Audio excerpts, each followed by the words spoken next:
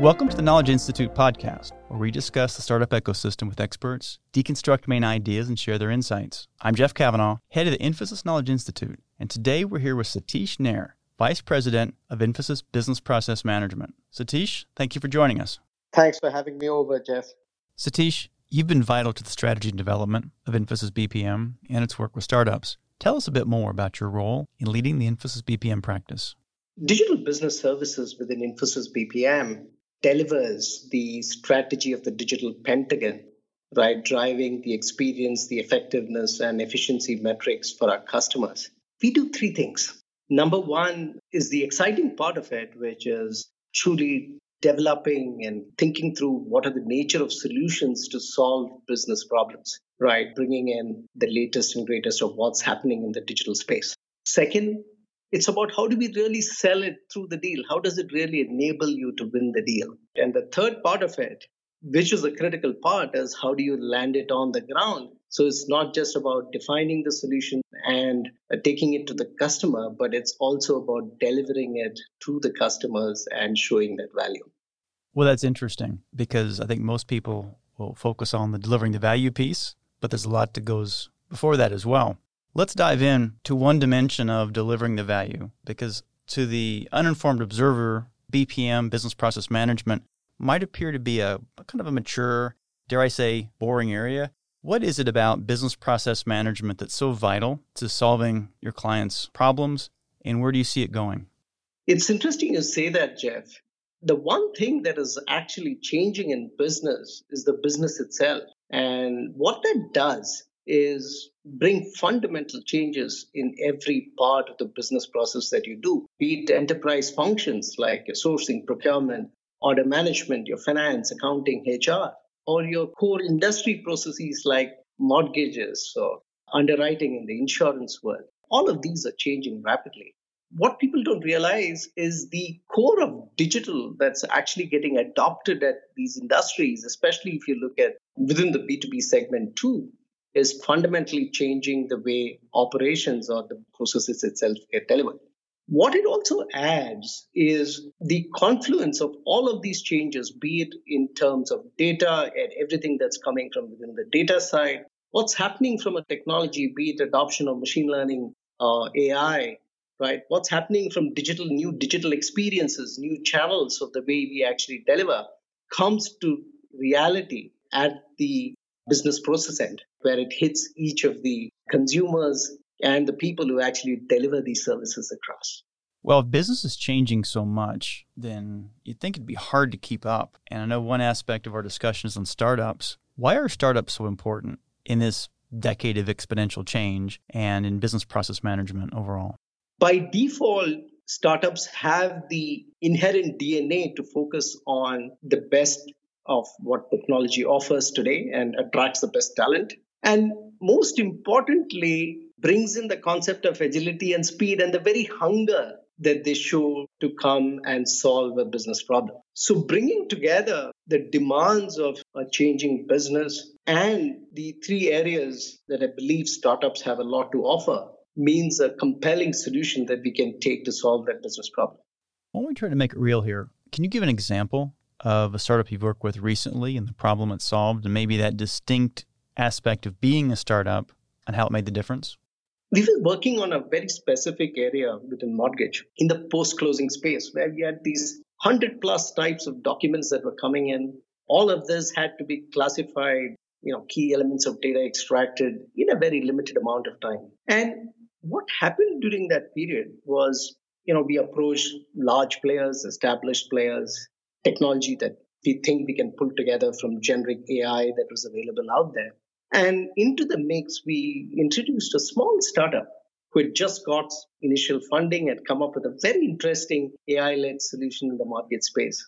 It started off as a small prototype or proof of concept across all three. It was an interesting challenge that was given to all three and said, here you have this set of information. How do you really come up and craft a solution? The first one was a large established player who wanted all the constraints, all the details of what was required, and came back with a timeline of, hey, listen, we'll come back to you with a proposal within 2 weeks. And by the way, we think we'll be able to use AI and extract first pass 60 to 70% of the information that is required for this process. The startup, on the other hand, started with, can you give me the data? And independently comes back to us and says, can you give us 1 week with that data? And guess what happened? At the end of the week, they came back and sheepishly said, listen, we've done a first pass with the data. We think we can get only to about 80% throughput through the AI and machine learning that we've actually built specifically for mortgage documents. Fast forward to 2 weeks later when we got the proposal and what we think from all parties.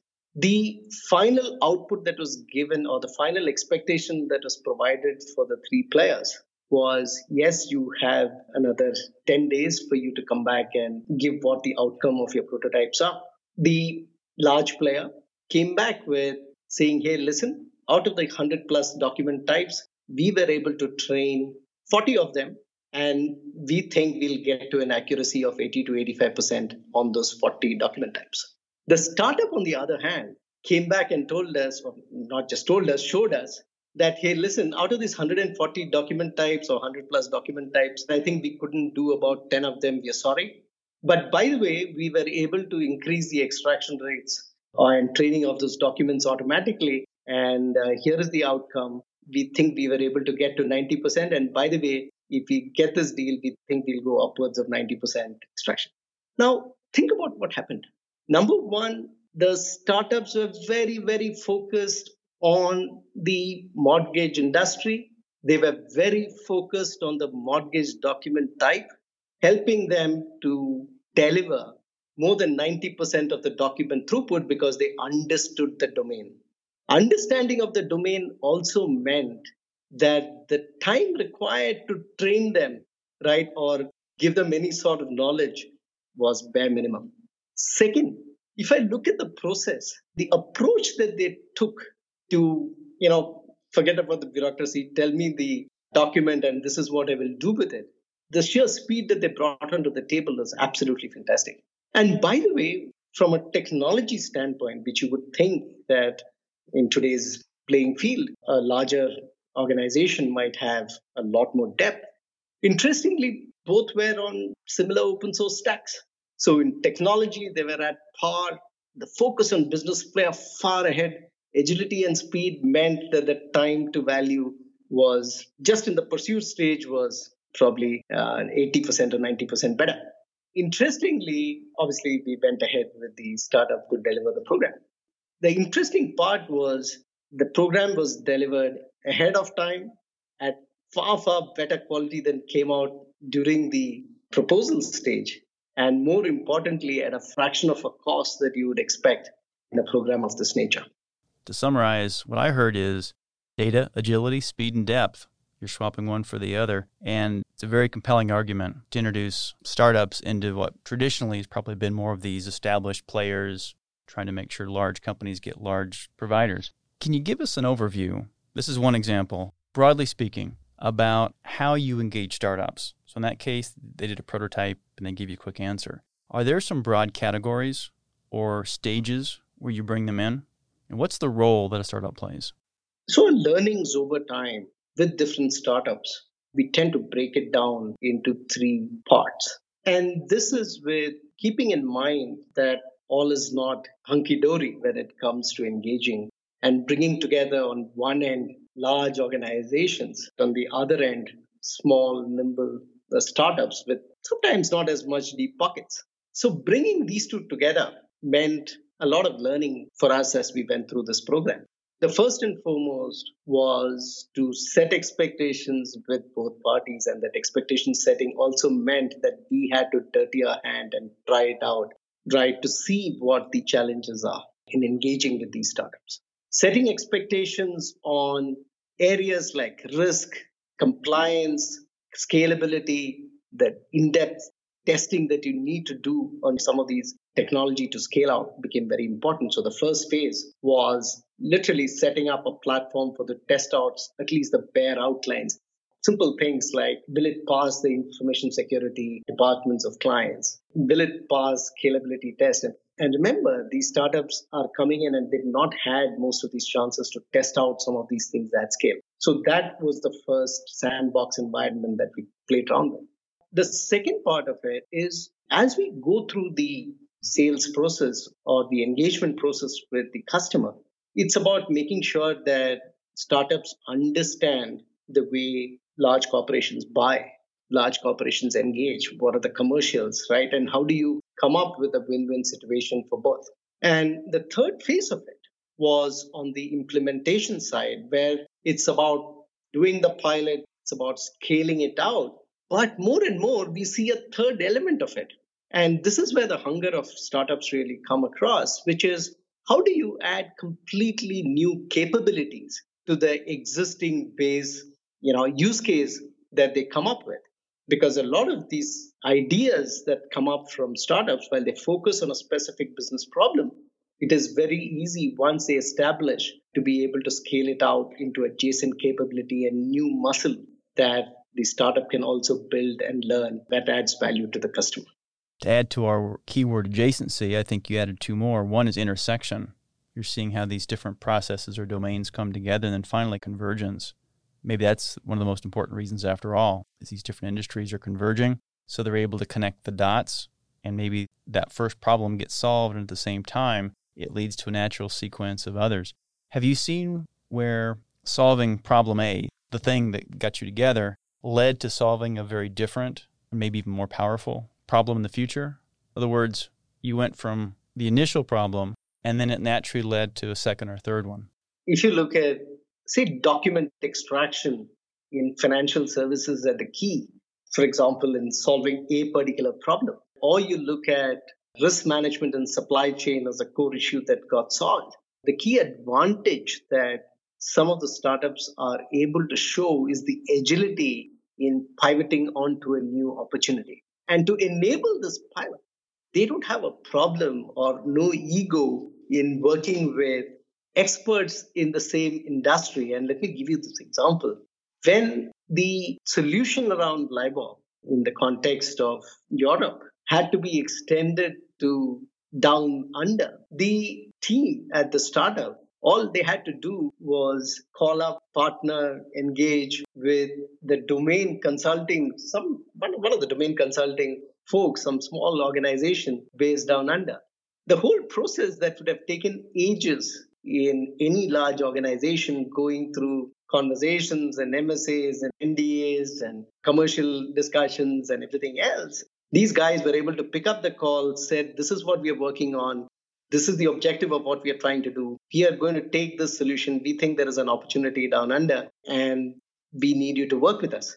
And within a week, you had the first discussions going on about, how does risk differ in different markets, looking at it from risk and compliance. Now, that agility that startups provide in being able to attract, partner with specialists without ego, without quote unquote a lot of bureaucracy in it, I think adds a lot of value in terms of how quickly they adapt to adjacent opportunities. What are the three things you'd like executives or listeners to take away as you think about startups, the BPM ecosystem? One of the feedback that we got from one of the startups actually put things in perspective. They said, you know what, the fact that you were completely transparent about the opportunity, got us involved on day one, talks a lot about the values and ethics of what you bring onto the table, but more importantly, allows us to put in the best effort that we can to solve the problem, right? So as providers, I think it is critical that we are transparent, bringing together the large customers and the access to customer base with the startup ecosystem. The second part is to be completely transparent with the nature of problems that you're likely to solve. From a customer standpoint, it is about making sure that you understand the way to engage a customer, the fact that they need decision-making speed to be a lot faster. They don't have the depth of pockets to wait around, waiting for multiple decisions to happen. You're aware of the base foundational work around providing the sandbox environment, providing the decision making for things to move along. And from a startup standpoint, it's also the ability for the startup to be razor sharp focused on business problems, like you mentioned, Jeff, on the opportunity that will arise from adjacencies, and be on top of your game from a technology innovation standpoint. So, as players like us, our ability to bring together and solve some of these flow problems across large ecosystems of customers and the nimble, agile startup ecosystems, I think plays a huge role in making this a win-win, rather win-win-win for all parties involved. As we wrap up, Satish, what resources do you recommend so people can learn more? Please take time to read through the work that is being done within the IIN ecosystem, the Infosys Innovation Network. You can see it on the Infosys website. You should also definitely read up on some very interesting articles out there, including one that I read recently on HBR on the challenges and the opportunity that startups actually provide. Or how do you really look at understanding or being forewarned about how to approach some of these areas? For these resources and others, as well as to reach Satish, you can find details on our show notes and transcripts at infosys.com/IKI in our podcast section. Satish, thank you very much for your time and a thought-provoking conversation. Thanks a lot, Jeff. Thanks for having me out here. Hey everyone, you've been listening to the Knowledge Institute, where we talk with experts on the global startup ecosystem, deconstruct main ideas, and share their insights. Thanks to our producers, Catherine Burdett, Christine Calhoun, and Dylan Cosper. Until next time, keep learning and keep sharing.